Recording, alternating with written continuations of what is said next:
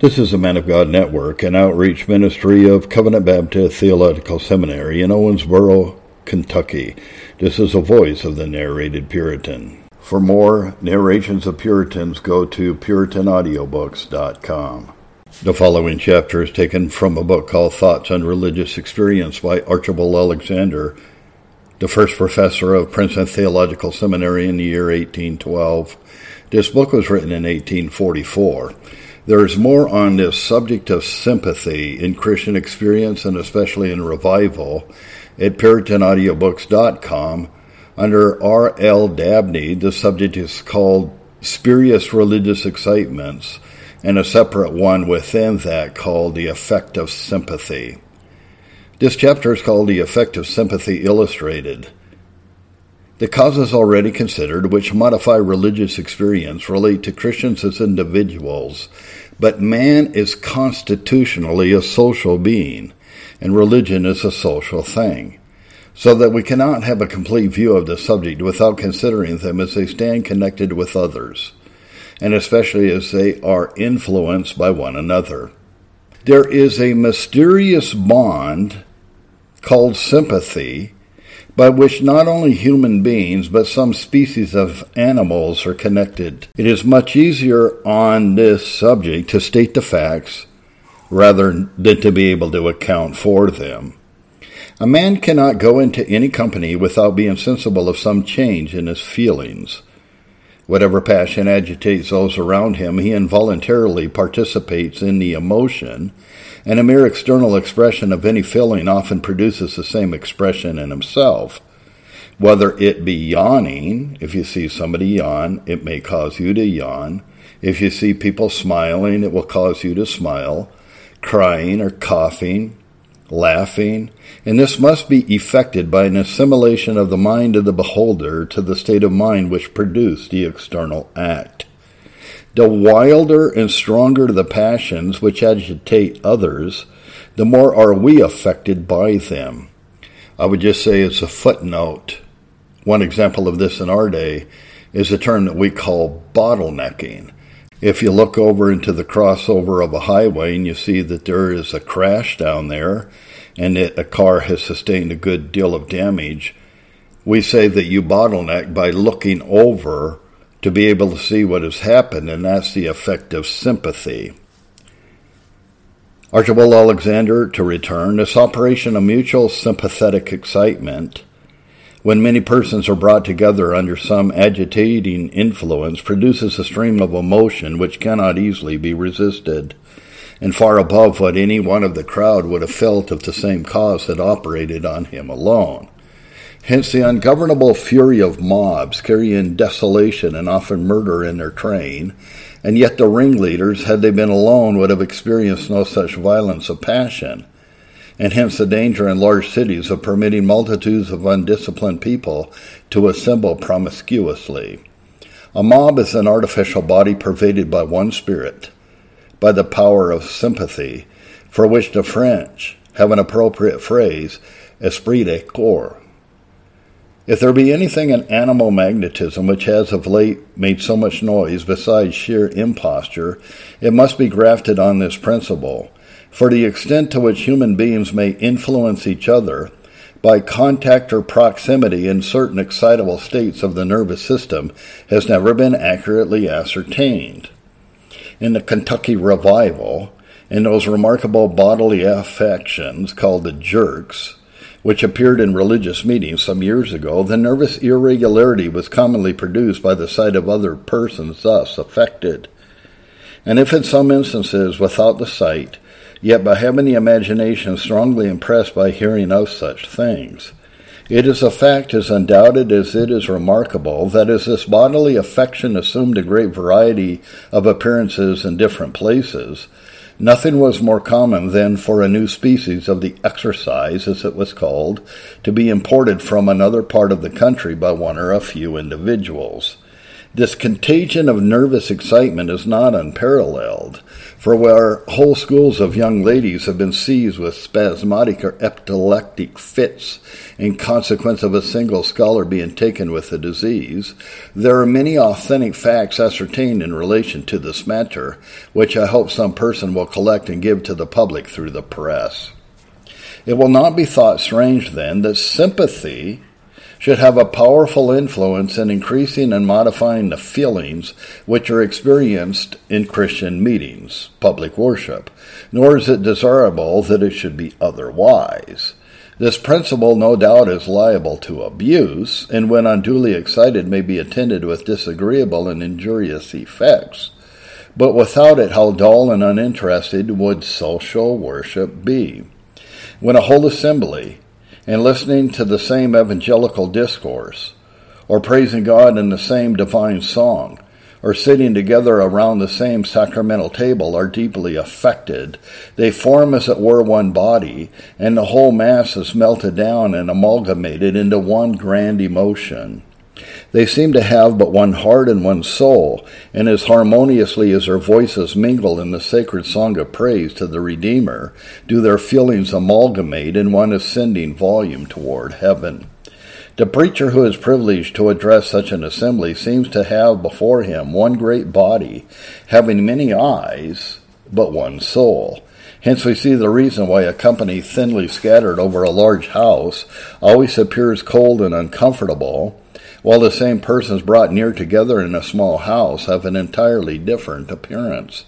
And also we see why social meetings in private houses are felt by sincere Christians to be more profitable often than the more solemn assemblies of the church.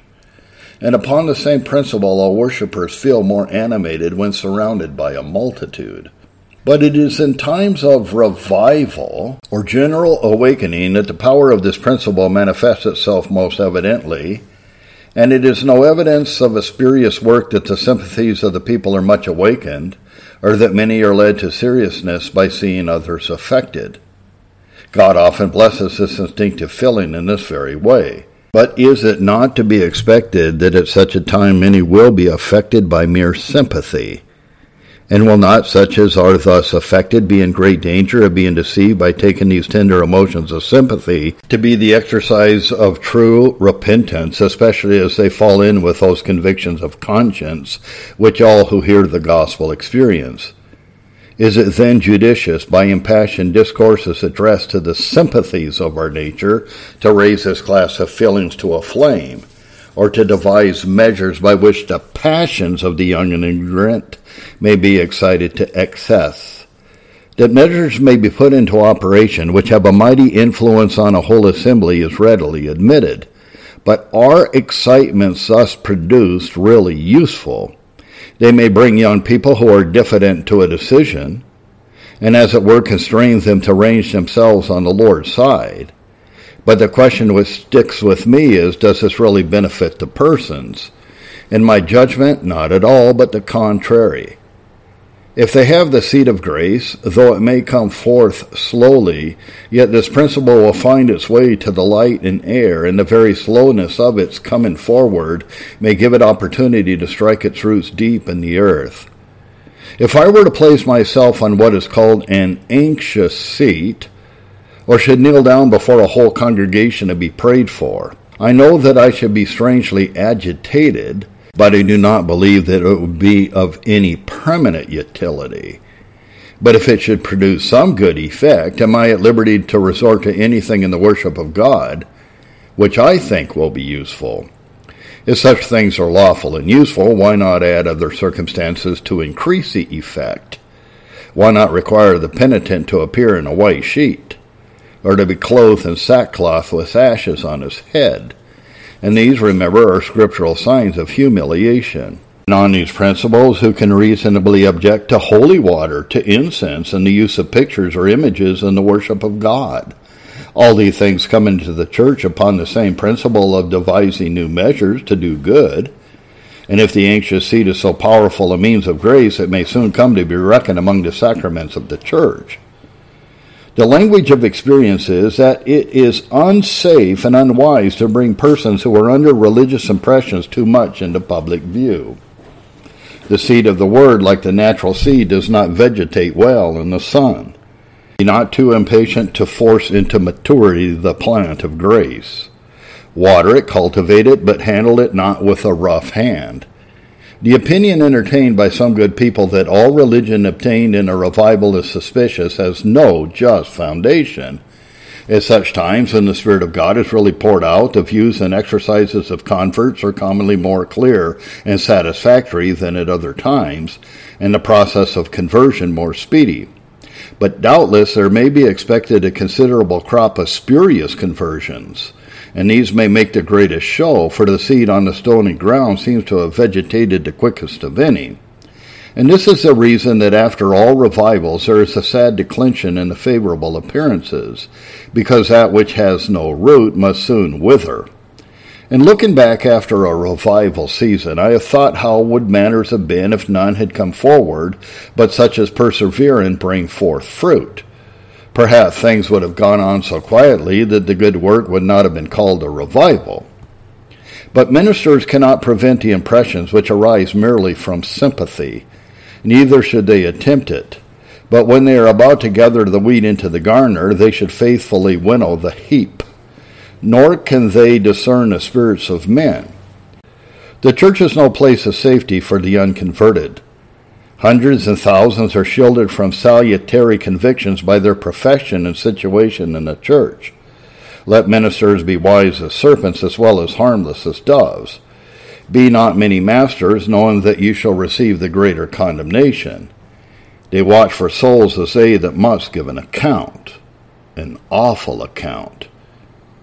From what has been said about the power of sympathy, some may be ready to conclude that all experimental religion and all revivals may be accounted for on this principle, without the necessity of supposing any supernatural agency to exist. And if no effects were produced but those excitements which often mingle with religious exercises, this would not be an irrational conclusion. But under the preaching of the gospel, we find a permanent change of moral character taking place. So great a change that even in the view of the world who observe it, the subject appears to be a new man.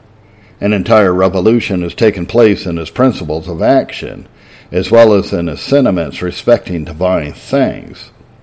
Now those who would ascribe all experimental religion to mere natural feelings artificially excited must believe that there is no such transformations of character as have been mentioned, and that all who profess such a change are false pretenders.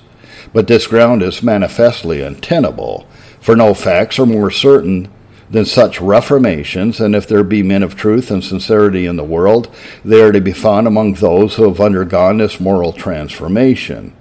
Surely there are no phenomena now taking place in our world half so important and worthy of consideration as the repentance of an habitual sinner, so that he utterly forsakes his wicked courses and takes delight in the worship of God and obedience to his will. Let it be remembered that these are effects observed only where the gospel is preached. And in some instances, numerous examples of such conversion from sin to holiness occur about the same time and in the same place. No series of miracles could give stronger evidence of the divine origin and power of the gospel than the actual and permanent reformation of wicked men. And the skeptic may be challenged to account for such effects on any natural principles.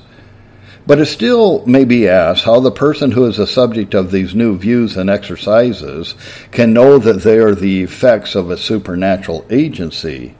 It is readily admitted that we cannot be conscious of the agency of another spirit on ours, because our consciousness extends only to our own thoughts, and often when new feelings arise in our minds, we are unable to trace them to their proper cause.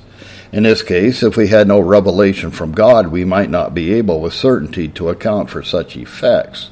But in the Word of God, we are distinctly and repeatedly informed that God by His Spirit will continue to operate on the minds of men, to turn them from iniquity and to cause them to engage with delight in His service. And when we find these very effects taking place in connection with the means appointed to produce them, we can have no doubt about their divine origin, and our faith is confirmed in this doctrine of divine agency by observing the wonderful change produced by the preaching of the gospel upon the most depraved and degraded of the heathen. The transformation of character in thousands of instances now existing is enough to produce conviction in any mind, not rendered obdurate by the prejudices of infidelity.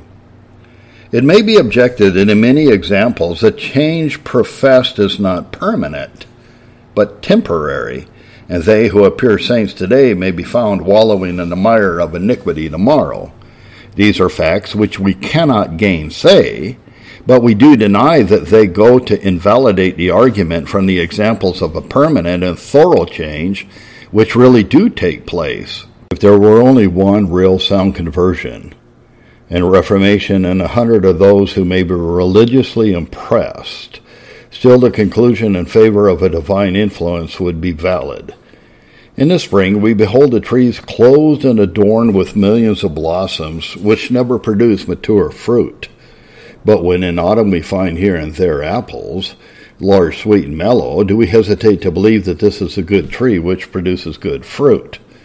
For reasons already given, it ought not to be expected that all serious impressions should eventuate in a sound conversion. External appearances may be the same to our view, where the causes are entirely diverse. This is especially to be expected when a great many are affected at once and meet in the same assembly. And if these transient appearances did not take place under the preaching of the gospel, our Savior's doctrine of the various effects of the word would not be verified. Ministers of the gospel cannot be blamed for these temporary impressions unless they use unauthorized means to work upon the sympathies of their hearers. That through ignorance, vanity, and enthusiastic ardor, many preachers in our day have attempted to produce such excitements cannot be denied, and by the true friends of vital piety is greatly lamented. Perhaps nothing has so much prejudiced the minds of sensible men against experimental religion is the extravagance and violence of those factitious excitements which have been promoted in various places by measures artfully contrived to work upon the passions and imagination of weak and ignorant people. And as a preacher must have his reward of glory for his efforts, all this must be so brought out that their number may be counted and published to the world. Alas, alas, poor human nature! I believe that all respectable denominations among us are becoming more and more sensible that something more is requisite in the ministry than fiery zeal. Some who, within our remembrance, disparaged a learned ministry, are now using noble exertions to erect seminaries and encourage their young preachers to seek to be learned. This is a matter of rejoicing and augurs well for the American church hereafter. I should be unwilling to bring before the public all the scenes that I have witnessed under the name of religious worship. But as the subject of sympathy is still under consideration, I will relieve the reader by a short narrative. Being in a part of the country where I was known by face to scarcely anyone, and hearing that there was a great meeting in the neighborhood and a good working progress, I determined to attend. The sermon had commenced before I arrived, and the house was so crowded that I could not approach near to the pulpit, but sat down in a kind of shed connected with the main building, where I could see and hear the preacher. His sermon was really striking and impressive, and in language and method far above the common run of extempore discourses. The people were generally attentive, and so far as I could observe, many were tenderly affected, except that in the extreme part of the house where I sat, some old tobacco planters kept up a continual conversation in a low tone about tobacco plant seasons and so on. When the preacher came to the application of his discourse, he became exceedingly vehement and boisterous, and I could hear some sounds in the center of the house which indicated strong emotion. At length a female voice was heard in a piercing cry which thrilled through me and affected the whole audience. It was succeeded by a low murmuring sound from the middle of the house, but in a few seconds one and another arose in different parts of the house under extreme and visible agitation, casting off their bonnets and their caps. and raising their folded hands, they shouted to the utmost extent of their voices, and in a few seconds more the whole audience was agitated as a forest when shaken by a mighty wind. The sympathetic wave, commencing in the center, extended to the extremities, and at length it reached our corner, and I felt the conscious effort of resistance as necessary as if I had been exposed to the violence of a storm. I saw few persons through the whole house who escaped the prevailing influence. Even careless boys seemed to be arrested and to join in the general outcry. But what astonished me most of all was that the old tobacco planters whom I have mentioned, and whom I am persuaded had not heard one word of the sermon, were violently agitated. Every muscle of their brawny faces appeared to be in tremulous motion, and the big tears chased one another down their wrinkled cheeks. Here I saw the power of sympathy. The feeling was real and propagated from person to person by the mere sounds which were uttered, for many of the audience had not paid any attention to what was said, but nearly all partook of the agitation. The feelings expressed were different as when the foundation of the second temple was laid. For while some uttered a cry of poignant anguish, others shouted in the accents of joy and triumph. The speaker's voice was soon silenced, and he sat down and gazed on the scene with a complacent smile. When this tumult had lasted a few minutes, another preacher, as I suppose he was, who sat on the pulpit steps with his handkerchief spread over his head, began to sing a soothing and yet lively tune, and was quickly joined by some strong female voices near him. And in less than 2 minutes the storm was hushed, and there was a great calm. It was like pouring oil on the troubled waters. I experienced the most sensible relief to my own feelings from the appropriate music, for I could not hear the words sung. But I could not have supposed that anything could so quickly allay such a storm, and all seemed to enjoy the tranquillity which succeeded. The disheveled hair was put in order, and the bonnets and so on gathered up, and the irregularities of the dress adjusted, and no one seemed conscious of any impropriety. Indeed, there is a peculiar luxury in such excitements, especially when tears are shed copiously, which was the case here. But I attended another meeting in another place where there had been a remarkable excitement, but the tide was very far on the ebb, and although we had vociferation and outcrying of a stunning kind, I did not hear one sound indicative of real feeling, and I do not think that one tear was shed during the meeting." End quote. Now, to complete this narrative, I have opened up the discussion of Robert Louis Dabney, Volume 3, on spurious religious excitements, to further define the term sympathy. Quote, "The most deceptive natural feeling of the carnal man is instinctive sympathy. It will be necessary to state the nature and conditions of this feeling. First, it belongs to the passive sensibilities, not to the spontaneous appetencies.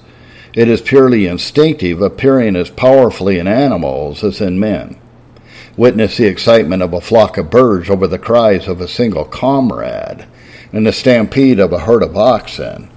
Next, it is even in man an unintelligent feeling in this sense, that if the emotion of another be merely seen and heard, sympathy is propagated, although the sympathizer understands nothing of the cause of the feeling he witnesses. We come upon a child who is an utter stranger weeping.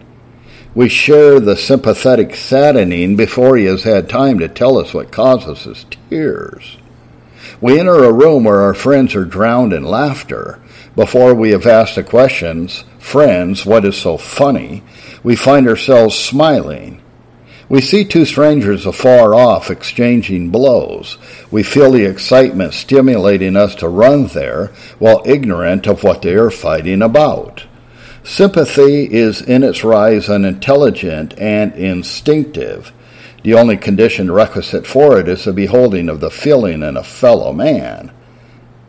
Third, this law of feeling extends to all the emotions natural to man. We so often connect the word with the emotion of grief that we overlook its applicability to other feelings, and we forget even its etymology. In Greek philosophy, it did not mean grief only, but every exercise of feeling.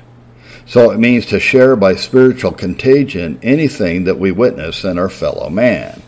We sympathize with merriment, joy, fear, anger, hope, benevolence, moral approbation, courage, panic, just as truly as with grief. Fourth, the nature of the emotion witnessed determines, without any volition of our own, the nature of the feeling injected into us. Sympathy with joy is a lesser joy. The glow is that of a secondary rainbow reflecting, but usually in a weaker degree, precisely the tints of the primary arc. The reader is now prepared to admit these conclusions, that sympathy may infect men with a phase of religious emotion as of any other, that the sympathetic emotions, though thus related as to their source, have no spiritual character whatever in themselves, for they are involuntary, they are unintelligent, they are passive effects on an instinctive sensibility, giving no expression to the will, and not regulating it nor regulated by it. The animal feels these sympathies as really as a man does. The reader should notice that these propositions are asserted only of the simple sensibility, the immediate reflex of strong feeling witnessed. It is not denied that the capacity of sympathy is a social trait implanted by a wise creator for practical purposes. It is the instrumental occasion of many useful results. Thus, upon the excitement of sympathy with grief follows the appetency to succor the sufferer and a benevolent volition. The first is the occasion, not the cause of the second. On our natural sympathy with the actions we witness follows our impulse to imitate. But imitation is a great lever of education, so sympathy has been called the sacred orator's right arm. Let us understand precisely what it could and cannot do in gaining lodgment for divine truth in the sinner's soul. This truth and this alone is the instrument of sanctification. To Presbyterians, a demonstration of this is superfluous, and I would also say to well-informed Reformed Baptists. It is impossible for the truth to work sanctification except as it is intelligently received into the mind. Light must reach the heart through the understanding, for the soul only feels healthily according as it sees. To the inattentive mind, the truth being unheard is as though it were not. Hence, it is of prime importance to awaken the listless attention. Whatever innocently does this is therefore a useful preliminary instrument for applying the truth. This sympathy aids to effect. The emotion of the orator arouses the slumbering attention of the sinner, and temporarily wins his ear for the sacred word. Another influence of awakened sympathy may also be conceded. By one application of the law of association, the warmth of a feeling existing in the mind is communicated temporarily to any object coexisting with it in the mind, though that object be in itself indifferent to that soul. The stone dropped into the heated furnace is not combustible. It has no source of caloric, but by contact it imbibes some of the heat which flames there and remains hot for a little time after it is drawn out. So the mind warmed with emotion, either original or sympathetic, is a furnace which gives some of its warmth to truth or concepts coexisting in it, otherwise cold and indifferent to it. But the warmth is merely temporary. The whole use then of a sympathetic excitement is to catch the attention and warm it. But it is the truth, thus lodged in the attention, that must do the whole work of sanctification. Here is the all-important discrimination. Attention, sympathetic warmths are merely a preparation for casting in the seed of the word. The preacher who satisfies himself with exciting the sympathies and neglects to throw in at once the vital truth is like the husbandman who digs and rakes the soil and then idly expects to crop, though he has put in no living seed. The only result is a more rampant growth of weeds. How often do we see this mistake committed? The preacher either displays in his own person a high-wrought religious emotion, or stirs the natural sensibilities by painting in exciting and pictorial words and gestures some natural feeling connected by its occasion with a religious topic, as a touching death or other bereavement, or he stimulates the selfish fears by painting the agonies of a lost soul, or the selfish desires and hopes by a sensuous description of the pleasures of heaven.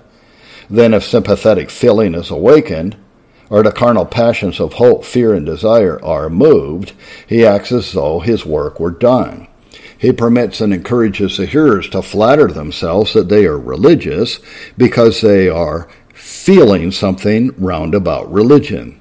I repeat, if the stimulation of carnal and sympathetic feeling is not at once and wisely used, and used solely as a secondary means of fixing a warmed attention on didactic truth, which is the sole instrument of conversion and sanctification, then the preacher has mischievously abused the souls of his hearers.